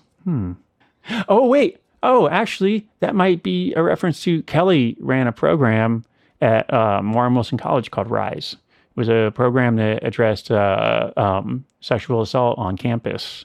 Yeah, that's probably what that is. Probably a reference to her. At that point, she was working at the college. She taught a couple of classes and ran that program. Yeah, that's definitely what that is. Yeah, it's nice to know. There's kind of like, there's a humanity to things like that where you see little references and cheeky jokes, things that are all like, human references on equipment is not something that's not a part of any other subset of music technology. I think it would be fair to say. Not even, luthier guitarists will put sort of funny comments and sort of references. There's a kind of cheekiness to the sort of the world of Eurorack that kind of, I don't know, it feels unique. I don't know, other than like, I suppose, computer game design and coding, there's a kind of Easter eggs, Easter eggs basically. But I've never bought music equipment that had Easter eggs except for Eurorack. I remember popping open my Pro One that I would have had like in the 90s or early 2000s. I had a Pro One and popping it open. There was some cool stuff on that circuit board. I feel like there was like an image of like a Hindu god or something like that. Yeah. It was strange. It was really, it was kind of cool. There was like a bunch of cool stuff inside of there. There's some phrases and stuff written on it too, I remember. There's definitely, I've seen somewhere there's like mushrooms and things on like, and obviously Seat Lombard stuff is. Oh yeah, for sure. Wild, like that's wild. The circuit board as art, essentially. Yeah, literally. You know what it might be is that Eurorack, because the modules they come out of the enclosure, so you're more likely to look at the circuit board than you are like if you bought like an OB6. I mean, you're probably not going to open that thing up unless you have to. But maybe if you open it up, you might see some funny stuff in there. Who knows? So then tell me about maths. My understanding of it is that you were kind of messing with like DUTFA modules and were like, there were combos that you enjoyed. I mean, but obviously it's Surge DUSG as well. So that was the one I was trying to remember. The Bananalog made a Surge type envelope generator. And so I had set up, I bought two of those, or traded rather, to Sean for modules, two of those, and then a dope for polarizing mixer. I don't know if you remember that one. And so that was a really cool combination for like running them both, or maybe not even both as LFOs. Maybe one's an LFO, one's triggered, and then mixing them, adding them, subtracting them and stuff. And I just came up with a lot of cool control voltages that way. So to me, it kind of made sense to make one module that kind of had two simple envelope generators that could be combined in complex ways. And I kind of saw it as being like a sort of hub where like a bunch of control voltages would go in and fresh, new, different ones would come out. What was the prototyping process? Like how many iterations do you go through before you end up at the lightning bolt, the final design? I got some tips from some people, like Grant Richter kind of explained to me like how the core worked and how it was sort of loosely related to the DBX, the gain cell that's using like a lot of the DBX stuff. So like there's 4 transistors in that core that kind of control the current into the integrator. And that was kind of like a mystery to me until Grant had mentioned something about how its configuration was loosely based off of this DBX circuit, which DBX circuit was widely available at that point. And so I had found that and kind of like kludged something together that was working pretty good. But the problem initially was that if you had it set for too long of a rise, it would latch up, which is kind of a common thing in analog electronics. You can have things latch up. So it would reach the highest point and it would just get stuck there and it wouldn't fall back down again. And so that was probably the biggest challenge with that thing, was making it not latch up.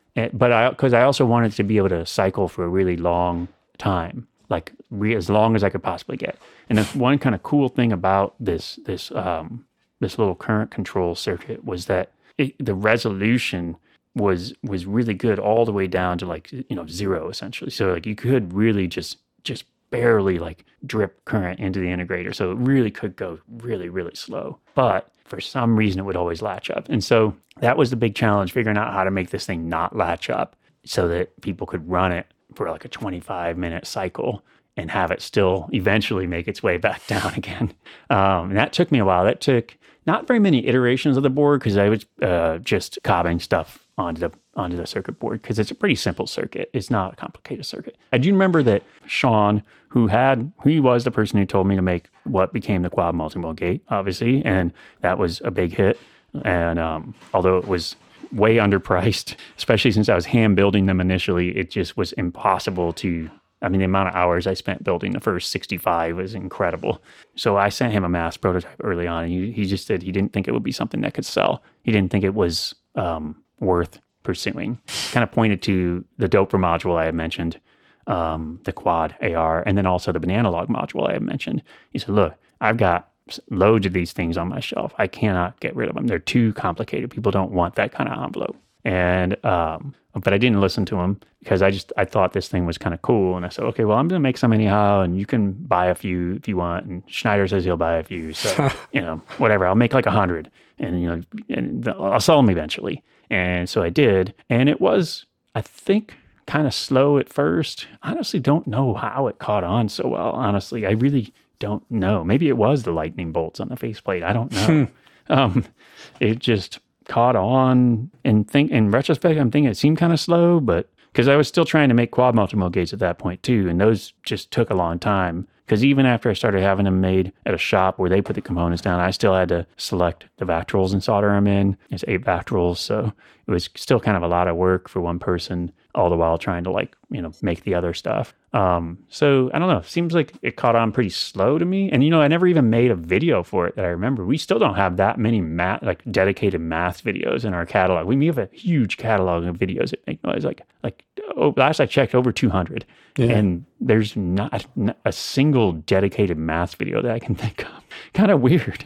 I guess other people made them for you. I think that's what happened, is like people started kind of chatting about it and talking about it and sharing tips and tricks, and they would email them into me, and I would add them to the manual they would think, they were like, that's cool, thanks for adding that to the manual or whatever. Just, yeah. Sometimes I think I tried to credit people. Sometimes they wouldn't want to be credited, or they'd be like, I don't know if I invented this, so don't credit me for it, but it's a cool patch, here it is. And I would add it to the manual. And so the manual grew over time as well. Maybe the manual was part of it. I tried to write a really good manual for it, because at that time, manuals in Eurorack were pretty slim. Like a single, little postcard size piece of paper that came with a module. Figure it out on your own. It was basically the general attitude. And then I made a digital, a PDF manual that was a few pages. So maybe that helped. It needs a manual, of course. It's a difficult one. I feel like it's word of mouth. The forum now known as Modwiggler, that's where things were discovered and talked about and sort of shouted about. And at the time, right. I mean, I remember this was when I was kind of getting into Eurorack, and I remember lusting after the QMMG. There's an era where there's just kind of, it's like a hazy, wonderful time where there's sort of, there's only a few companies and you were one of them. Right. And then there's this explosion. It feels like you guys were lighting the touch paper, and then it was just kind of whoom. And then, right. I don't know how it got exponential, but it really did. It did. You turned your fully clockwise, and it became exponential. And I don't know what that was like. I mean, how did maths sell? Obviously it picked up. At what point were you like, crap, this is my full-time job now. This is a full business. I need help. I have to hire people. It's weird. Like, I think I have some smarts when it comes to like how to talk about stuff or like how to get someone excited about something. But when it comes to like actually organizing a business, I am not good. So, I mean, I probably should have hired people 2 years sooner than I did. I had this one woman who would come out and work. She was actually a student at the college where Kelly worked, and she needed a job. So she would put panels on and knobs on and stuff. And that was the only help I had for quite some time. And then Kelly decided that she wanted to stop working at the college. And she said that she would work with me. She would help me build stuff or whatever. And so at that point, there was a mod that needed to be done on the Renee. And so I taught her kind of how to solder and stuff. She picked it up pretty quick. She's got a steady hand. So that's really the key to soldering. And we set up a station outside on the front stoop. And she soldered like the Renee mods. And I guess that was like the next real employee. I mean, Heather came and worked 3-4 days a week. But yeah, she just didn't do any quality control or anything. She just put knobs on and faceplates on. Yeah. So, Kelly, yeah. So she modeled all those Renees, and she was helping me stamp boxes and all that kind of stuff. And I think at some certain point, she just decided she didn't want to go back to working at the college and decided to work with Make Noise. I mean, there's a lot of other stuff. But anyhow, long story short is that she's the one who kind of said, look, we need to get some other people to help us with this stuff. And we need to find a space for it, because it had taken over like 2 rooms in the house. We were building stuff at the kitchen table, kind of, it just taken over the house. And so she had kind of decided like, need to have a real go at this. Rent a space, going to hire a couple people. So at that point, we hired a guy, Dash, actually, who just put out a really good record. His artist name is Gardner. And Here for a Moment is the name of the record. It's a really good record. It's on Spotify, Bandcamp, well worth checking out. But yeah, he was, I think, the first properly hired employee. Like, okay, you're going to work at Make Noise, and we're going to show you how to calibrate a DPO. I think that was what we were building by that point. But so that was all. Yeah, Kelly just basically saying like, this is ridiculous. You're working too much. You're doing like 7 days a week, 10-hour days or something, and we need to get some people to help you. Yeah. And so yeah, that's when it really started feeling like. I mean, even like the first NAMM show I ever did, I remember feeling like, oh, maybe this is a real business. Years ago, I had a conversation with Grant Richter when I was trying to get him to license me the Wogglebug design, and I was trying to pay him for it, and I said. And he said, well, if you were a real business, I would charge you a big licensing fee, but you're just you're just making some synthesizers. I said, well, what's a real business? And he says, well, I don't know. He came up with a number. I don't know where he came with this number. I remember this number though. He said, I don't know. A real business makes at least $250,000 a year. You're making $250,000 a year? I was like, no. He's like, okay, well, that's what I mean. You're not, it's just, you're just making some synthesizers for fun. I mean, which was reasonable and probably true. I think if I were really looking at it, I probably wasn't paying myself, even minimum wage at that point. So he was probably right. But he did let me make the Wogglebug, and I did end up paying him a licensing fee. And then, we also did the Rix Mix, which was based off of a design idea that he published. I don't think he never made anything with that circuit. So he was pretty excited to see that come to life, actually, because it was like the first actual physical hardware version of that circuit that someone could buy. So we licensed that from him too. Regarding like designs, thinking about things like that, how do you approach designs? What point do you know that something is worth building? I think, I think this kind of comes back around to why I have acquired so many instruments. I feel like, early on, it was all just mystery, and it was all chasing this sort of like this dream, and I talk about this all the time, like staring at photos of the old Buchla stuff and just wondering, like, what does this sound like? What does this knob do? What does that knob do? What comes out of this jack? How would you patch this? It was all just complete mystery to me. Even though I do reference Don Buchla all the time, and people would always associate, especially the early designs, as being, having that lineage back to the Buchla instruments. At the end of the day, the reality is that we were just, I was at least just making it up based on like my dream of what the Buchla sounded like, or my dream of what it would be like to play a 259 oscillator, for example. And so now, though, going into the future, I feel like what's more important is to have actually played a lot of these instruments and have like real experiences with them, so that you can kind of learn where the magic lie and kind of be able to recognize when you find that magic in the future. And I feel like that's true of any art. Like, for example, with music, I mean, especially today, it's so easy to make music. It's so easy to record it, arrange it, all that stuff. The steps are they've been streamlined to the point of I mean, if you wanted to make a track in an hour, I mean, there's even that program that FACT does, on the clock, where someone makes a track in like 10 minutes or something. But the reality is, when you've actually done something that's brilliant, and it doesn't happen that often. You got to be honest with yourself. Every musician, this isn't just you or me, it's any musician that you really start talking to, like a musician that you really respect. And they don't just go into the studio and make brilliance every day, all day. They toil. They record hundreds of songs before they get that one that you hear. And so I feel like it's the same is true with designing good instruments. You can't just make something because you can make it. I mean, there's no sense in that. Everything's already there. We already have more than what we would ever need. We have more musical instruments than we could ever possibly consume in a lifetime. So if you're going to bother making something new, you should make sure that it's incredible, that it's completely just going to knock someone over. It has to. There's no reason to make it otherwise. Otherwise you're just adding to tomorrow's landfill. To some degree, you could really kind of look at what Make Noise is doing. We're making fewer new things as time progresses. People would notice this. Someone looked at early on, we'd launched 3, 4, even 5 modules in a year. Now maybe 1 or 2. And is it because we're shrinking? No, we're growing. We're a bigger company. We have more employees. We're shipping more products, so to speak, than we were back then. But it's just, I think for me, just kind of feel like reached this point where I'm just not interested in doing something that is anything less than astonishing to me. Like if I play it and I feel like magic, and that's like with the Strega, I still play. I've been playing with Strega for 2 years now because I was developing it. I spent a whole summer playing it before anyone even knew the name. But I played it just last night. I sit down and play that thing, and just every time I touch it, it's magic. So I like that. And that's what you gotta chase. The stuff that you don't even completely understand why it works, but it does work.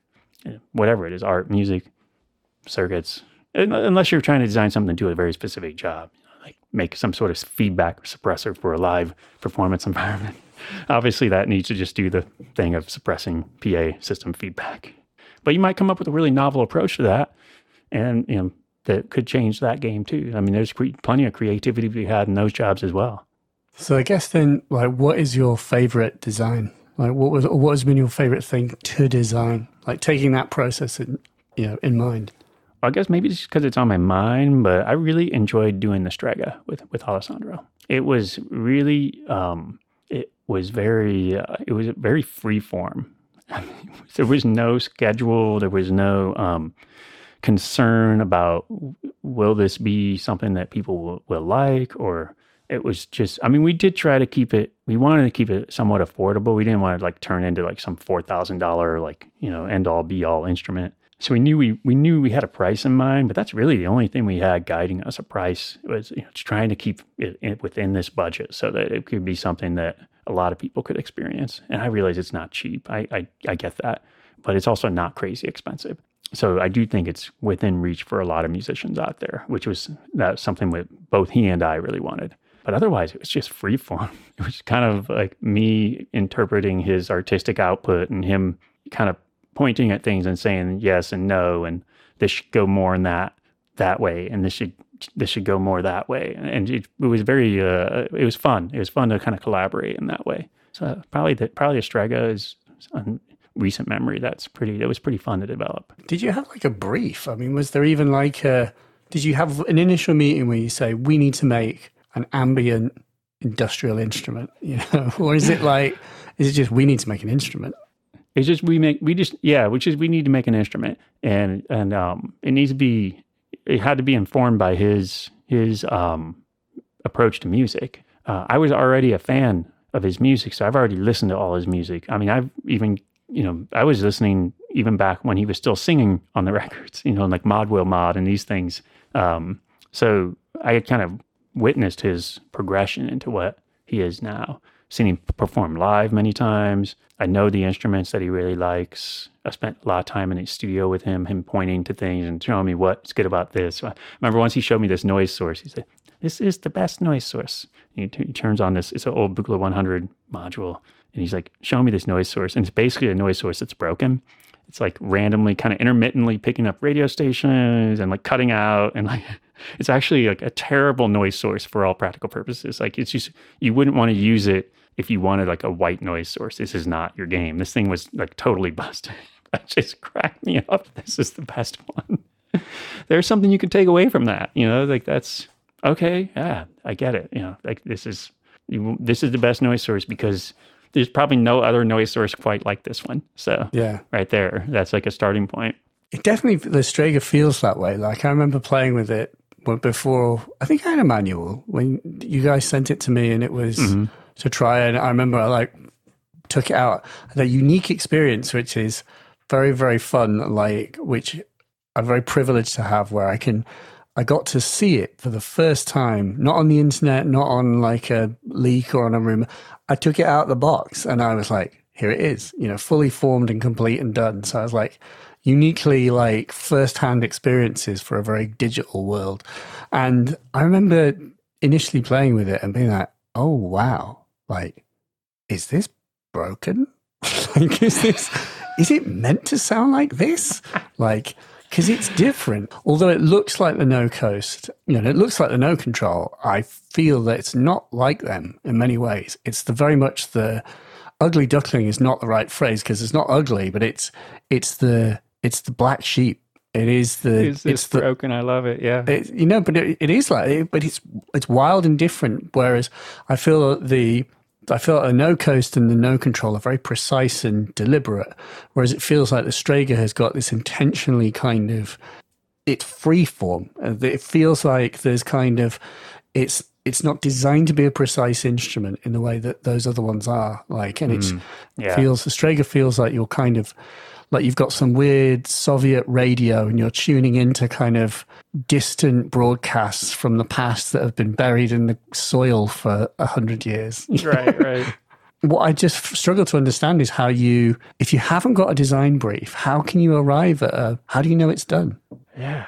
I think intuition. I think in my mind, I kind of imagined what would be an instrument that would excite him, what would be an instrument where he would be able to use it. I mean, I guess the only design brief was eventually we settled on putting it in the same enclosure as a Zero Coast just because, I said, there'll be some cost savings there because we can use the same enclosure. So that'll help us like keep the price more reasonable.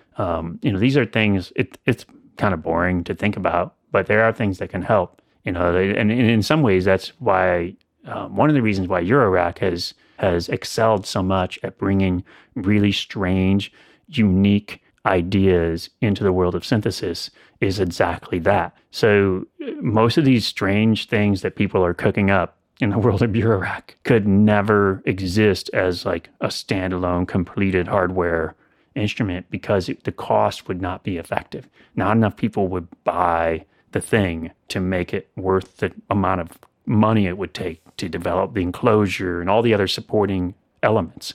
But because you have this empty case that supports them, it's like people can just throw all sorts of crazy ideas behind a panel. They don't have to worry about a power supply. They don't have to worry about an enclosure. They don't have to worry about some of the basic stuff. Like, think about like any circuit needs, and even when you get into digital synthesis, you still need LFOs, envelopes. You still need all the stuff to make the cool circuit work. Like a Morphogene, that's what one of the most common things people write in. Their guitar player, they really want a Morphogene. Is there any way we would just make a box that would let them just have a Morphogene? I said, well, no, that wouldn't really work because you're going to want like at least an LFO, random voltage generator. You're going to want these other supporting circuits around it. This is a very hard thing for people who aren't in the modular get, to understand. But like I said, coming back around to that, like, because that person they don't have to bring the LFO and the envelopes, all the other things. They can just do their one small little crazy idea and put that out into the world, and boom, it can work. That's the brilliant thing about the whole Eurorack market, is that you can make any crazy idea can be brought to life. And really nothing else like it has ever existed. I mean, modular existed before, but it was just a few select companies that were making complete systems. And people weren't building like mixed Buchla, Serge, Moog systems. No, they might have had. There's probably someone out there who had all three. But they weren't mixed them like that. What we're seeing today is it's very unique to anything. Even the pedals. The pedals are cool, and you can mix and match them on the pedal board. But they don't necessarily talk to each other. They don't support each other necessarily. They operate as independent little circuits. Modular, my math module might bring to life a module that IntelliGel made. But if IntelliGel had put that thing out as a standalone device, they would have had to come up with all the other support circuitry. It might have never seen the light of day. But they have the idea to do something like that. Plonk, for example. Pretty strange circuit, pretty strange thing to do. How could you sell enough of those to make that a standalone synthesizer? Probably not. But as a module, it's great. It can exist next to all the other modules, and it can be a part of that ecosystem. Kind of a special thing. I think there's something very beautiful in the fact that, as you're describing it, you realize that all these modular companies prop each other up. To some degree, absolutely. The existence of IntelliGel helps Make Noise, helps, Dupfer, helps you're all buoying each other up, because your existence, it really is the rising tide, floats all, helps all ships. I think that is true. It took me a while to realize that, but it just became more and more true as time passed. Initially, like each new company that would announce, be like, oh no, another competitor. Oh, no. Yeah. Like, how are we going to stay in business? Another one. And then after a while, it just kind of became this thing of like, oh, okay, well, I mean, this is clearly working. It's not a problem. And in fact, I just started noticing, I'm like, well, I mean, maybe the person that gets the Instruio module isn't buying, maybe they get the Instruio oscillator. They're not buying the Make Noise oscillator, but maybe they're still buying like the Make Noise Echo or whatever. People are mix and matching so much that it's like, it just ends up kind of being a wash, honestly. It's not really that scary anymore. Now, I mean, obviously, there's probably more companies in the market that can sustain. It's kind of crazy, but it's not as scary as it once was, where you're thinking, oh, wow, should I bother ordering more Echo phones? These people made an Echo now. Is everyone just going to buy that Echo? They're not going to buy Echo phones anymore. I'm going to hold off on ordering Echo phones. I don't think I can sell anymore. Yeah, these are thoughts that I would have like on a regular basis. Yeah, it's difficult to know if Eurorack is growing. Is there any way that we can tell how many Eurorack users there are on Earth? And are there more? No real way. I know some people look to Modular Grid. The problem with Modular Grid is that everybody has, like, people who don't have Eurorack systems build stuff on Modular Grid. Someone who has like a small Eurorack system might have built like 5 different systems on Eurorack Grid. So some people think the number of maths that are out there is directly correlated to the number of the ones on Modular Grid. And it's just, well, no, people are building like potential systems and they're throwing stuff in it. So you don't have any idea of like who actually owns any of the systems that are on Modular Grid. But geez, I mean, Modular Grid, there's something. I mean, my gosh, I mean, it's kind of incredible. Like, you can mock up systems and like all the information is there, and like, what a useful, yeah. What was the one that was before it? I've now forgotten what it was called. I keep trying to. Do you remember the one where it was like a kind of, it was a basic web interface? Yeah. It didn't get taken as far as Modular Grid did, but there was one. Yeah. I remember putting to my early systems that had like this little fella in, and it was a happy time. I suppose it's the one question I had about that, I think, and you kind of touched on it a bit. And actually, funny enough, we emailed about this because when I put up that herb verb, there was that video on Tom Herb making, his lecture he had a lecture about the herb verb. So developing the herb verb and, reverb design, really fascinating topic. And I remember at the end of it, he gave a kind of rough like cost calculation for the herb verb. And he was like, oh, this is kind of what it costs us to make, and this is what we make on it. And I remember I sent it to you. I was like, do you mind this going out? Like, he's giving some information about the cost of your module. And I was really interested by your response because I live on both sides of the fence. I think people don't appreciate the amount of extra things that have to be factored into the cost of something as simple as a module. And it's really easy to think that, like, when a maths is, this tiny little PCB and a bit of paneling could cost the same thing as a complete synthesizer from a big mass market manufacturer. I guess a customer looks at that and goes, that doesn't make any sense. Mm-hmm. Tony, you're taking me for a ride. So what do you say to that, to those people who maybe don't understand? Can you help them understand why these things cost what they cost? Yeah, it is really hard. I mean, it's sort of like when you get into these folks that will cite like the cost of a bomb as being the cost of a product. Yeah. I mean, that's not really the case unless, I guess in some cases it is if you're just DIYing something. You didn't have to spend the time and money to develop it. Somebody made a project and you bought the bomb and built it. Yeah. Oftentimes those people aren't even accounting for their own time though in building it and debugging it. So yeah, I mean, it is really hard. I think the key is to focus on the fact that it's a totally different instrument. And really that $300 synthesizer that you're talking about, I don't know which one you're talking about, but there's many of them. It's a speculative one, yeah. It's likely that it probably does a lot more than the maths. It's also likely that it's based off of a single DSP IC and has one stereo out. That's it. Some black and white keys, maybe a couple of knobs. So it's a different user experience. Modular, even though Eurorack made modular much more affordable than it has ever been, it is still a luxury format. It is the most high-end version of synthesis that you can get into. That's all there is to it at this point. Do you need it? I mean, no, you don't need any of it. You don't need any of this. I mean, people make beautiful music with a laptop and Pure Data, which is a free software. But that's besides the point. I mean, that's not the world that we live in. You also don't need to eat pizza. There's no reason to eat pizza. You don't need what's in pizza or hamburgers. You don't need beer. You don't need any of these things, but you want them because they make life beautiful and enjoyable. So that's essentially what modular is. It is luxury. And yes, mass doesn't do that much compared to that synthesizer that is $300 and can make beats and all the other things, But can we make it cheaper? Potentially we could make mass cheaper if we were able to secure a level of orders to where we would be able to, rather than purchasing them in the quantities that we purchase, if we could, like, say, for example, like quadruple or more, like our order quantities. So like instead of building them, like it used to be 100 at a time, then it jumped up to 200, then it's 500. Now these days it's like you make a module, you make 1,000, which seems like a lot to me. But if you go to a company like Korg, they don't do things in that number. They're not going to make 1,000 of something. That's just not how their business operates. So if there was a way, if at some point we decided we just want to grow this thing and we're going to go big, and we go to like a big dealer, like whatever, Sweetwater or whatever the equivalent is over there, and say, we need to lock you down to purchase 20,000 of these things, which they would never do. No, nobody's ever going to purchase that many. And then at that point, we would be able to quote it.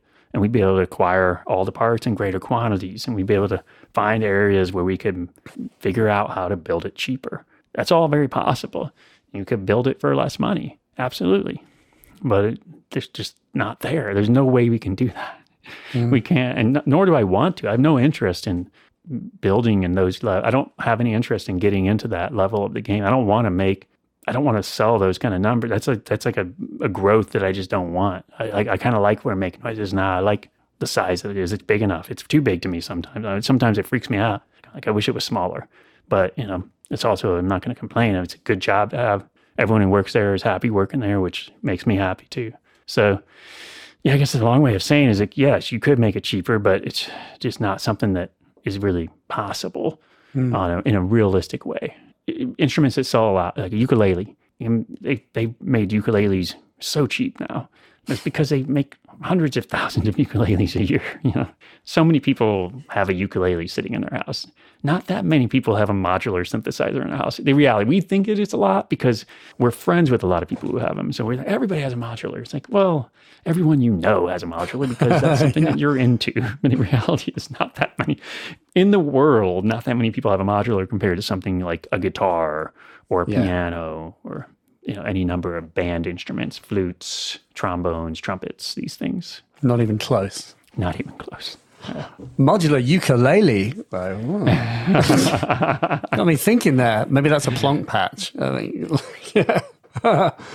right, so I have only 2 more questions. What do you say is the future of Make Noise? And then what is the future of music technology? Ooh. So maybe those 2 things could be interrelated, I'm sure. No, they absolutely are, I hope. I keep thinking about, there's this whole period where computers emulated everything. And they're still emulating. They're still getting better at it. You look at things like the UAD plugins. UAD plugins can emulate, like say, for example, like a Neve mic pre. But people still buy Neve mic pre's. So then I guess that's where I started getting. Initially, they weren't very good at it. Do you remember Software Rebirth? Very much so. Yeah. Yeah. And I mean, I thought it was awesome. It was super fun. I loved like the look of it, the skins. People could make their own skins. It was really fun. But many people in the electronic music community didn't feel like it sounded as good as like the real thing, right? And admittedly, it was pretty early, so it probably didn't. I mean, I didn't have a 303 to compare it to, but it probably didn't because it was super, super early. I mean, pioneering software, really. And now it's like, as we move forward, it's like even Roland is making digital emulations of their own 303. So it's like kind of, at this point, the digital is caught up. I mean, people are making digital things that sound really good, but people still want analog things. So it's like, I don't know, that didn't really go the way I thought it would. I kind of, like early on, I kind of felt like there was this especially even starting Make Noise, I was like, they could do this for a little while. This probably won't last. This is like a 5-6 year pattern. Here I'm like, whatever, 15, 16 years in now, like, oh, okay, well, maybe it's more than that.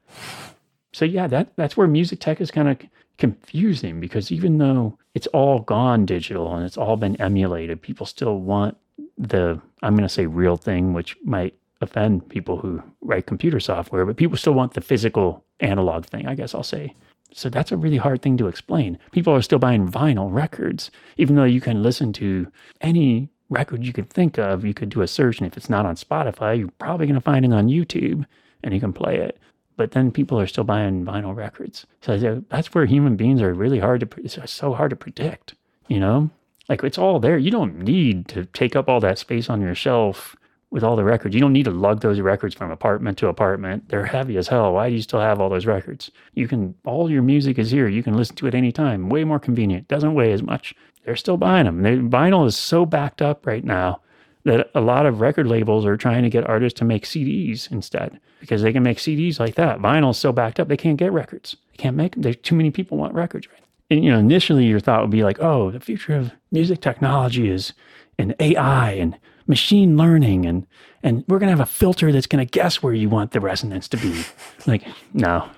Not in my lifetime, that's for sure. The future of music is probably going to keep looking a lot like the past. It's going to be more variations on what's already happened, my guess. That's not super exciting, but I mean, at the same time, if you think about it, it's pretty fun to play a modular synthesizer or like an old a Prophet 5. There you go. Dave Smith, what's the future of sequential? Making the Prophet 5 again.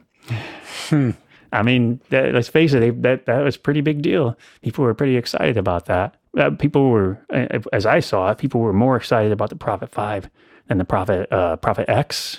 Yeah. What that one was Just called? the sampling-based one? the sampling-based one, yeah. Right. I mean, Prophet X is very interesting. It's a super interesting synthesizer. But the fanfare around the Prophet 5 was quite a bit more. So is it because it's better? I don't know. I mean, that's, depends musician to musician. But, maybe if you talk to Richard Devine, he would be, he's definitely on that tip of like exploring some of these stranger synthesis methods that they're using for synthesizing sounds inside of virtual reality and stuff like that. They're developing whole synthesizers because they don't want to use samples because the samples can't be molded as much to the environment. So they're trying to come up with algorithms to create the sounds that are inside these virtual realities, because then those algorithms can react to what is happening inside that virtual reality, just like a real world thing would. But I wonder if like musicians are actually going to want that, though. I don't know, maybe. I think it's always interesting. The idea of like resynthesis is a fascinating one. When you put in a sound and you get a kind of synthesized version, it gives you more programmability than a sample. Like, I suppose the question is like, what excites you about, are you excited about the Prophet 5, or are you're sat in front of or behind a CS80? So it's kind of, what kind of direction do you feel it should take or could take? For you, what would excite you? I am really easier to please than you would think. I mean, for me, it's all about the user experience. So I get excited about things that are intriguing and are where I don't feel. I remember my first experience playing Reactor many years back, and it was, I thought, this is incredible. My friend had a copy of it, and truth be told, this was at that time when there was the hacked Oxygen or something, like which I feel terrible about. That's not a very good thing to do. But at the time, so I had it, I played it. I mean, it was just, the possibilities seemed so incredible. It just literally just like, wow, like all of this stuff is here. This is incredible. But at the same time, I felt this kind of this wall between me and the synthesis method. And it was really hard to penetrate that wall. I mean, I tried different things. There was, the Knobby boxes were starting to come out then. There was literally one, I think it was called Knobby. It was a black and yellow, had like 6 knobs on it or something like that. You tried hooking those up. You still didn't feel quite the connection. So for me, it's the connection. I have to feel a connection. I don't care how many whiz-bang wild synthesis methods it can do, because I really do feel like you can get a lot out of some of the most basic synthesis methods. You can create a lot of sounds, and probably all the sounds that you would ever crave if you know how to use it well. That's the thing. You have to know how to use it well. If you don't know how to use it, you're going to be jumping from synth to synth because this one just happens to make good percussive sounds, and this one just happens to make good pads. Like, well, probably that one could make good pads too, and this one could probably make good percussion sounds if you just learned how to program it. But my point is being like, for me, I get satisfied. It's the experience of using it. How do I feel when I sit in front of it? How am I compelled to play it? Do I feel like I am in like this space of beauty? Do I feel like this instrument is calling me? Is there like mystery? Is there something that makes me want to reach out and touch it and pull the sounds out of it? Sometimes I look at an instrument, I've tried to play it many times. I want to like it. I should like it. It has all these features. It has all these things it does. But time and time again, I play it and I can't seem to coax the beauty out of it. And I don't feel compelled to try any longer. It's time to move on. So for me, it's all about that experience. You got to have the experience. I don't care how many voices there is or how many different modes it has and all the different modulation matrices and stuff. The simplest thing can be amazing. The simplest thing can be incredible.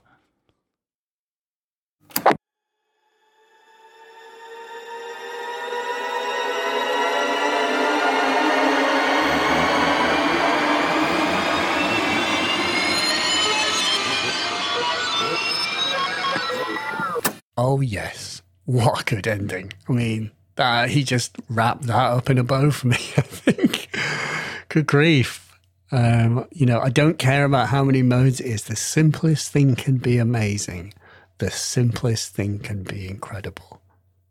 How good is that? And that not only does it obviously encapsulate many of the Make Noise modules, but things like, makes me think of Buchla modules and things like that, where it's, you look at them and you think, well, there's not much there, but yet someone can spend an entire lifetime exploring something like a Music Keys or a VCS3 and things like it. It's tempting to make modulars that just sprawl and sprawl and sprawl endlessly, but you don't need much. And as he says, there's a lot that can be wrestled from really simple oscillators and bits and bobs in combination. Really inspiring and kind of wholesome valuable thing to be reminded of. So thank you, Tony, for your time. That was great. What a chat. And so many little things that I'm thinking about that were sort of percolating through my brain after that conversation.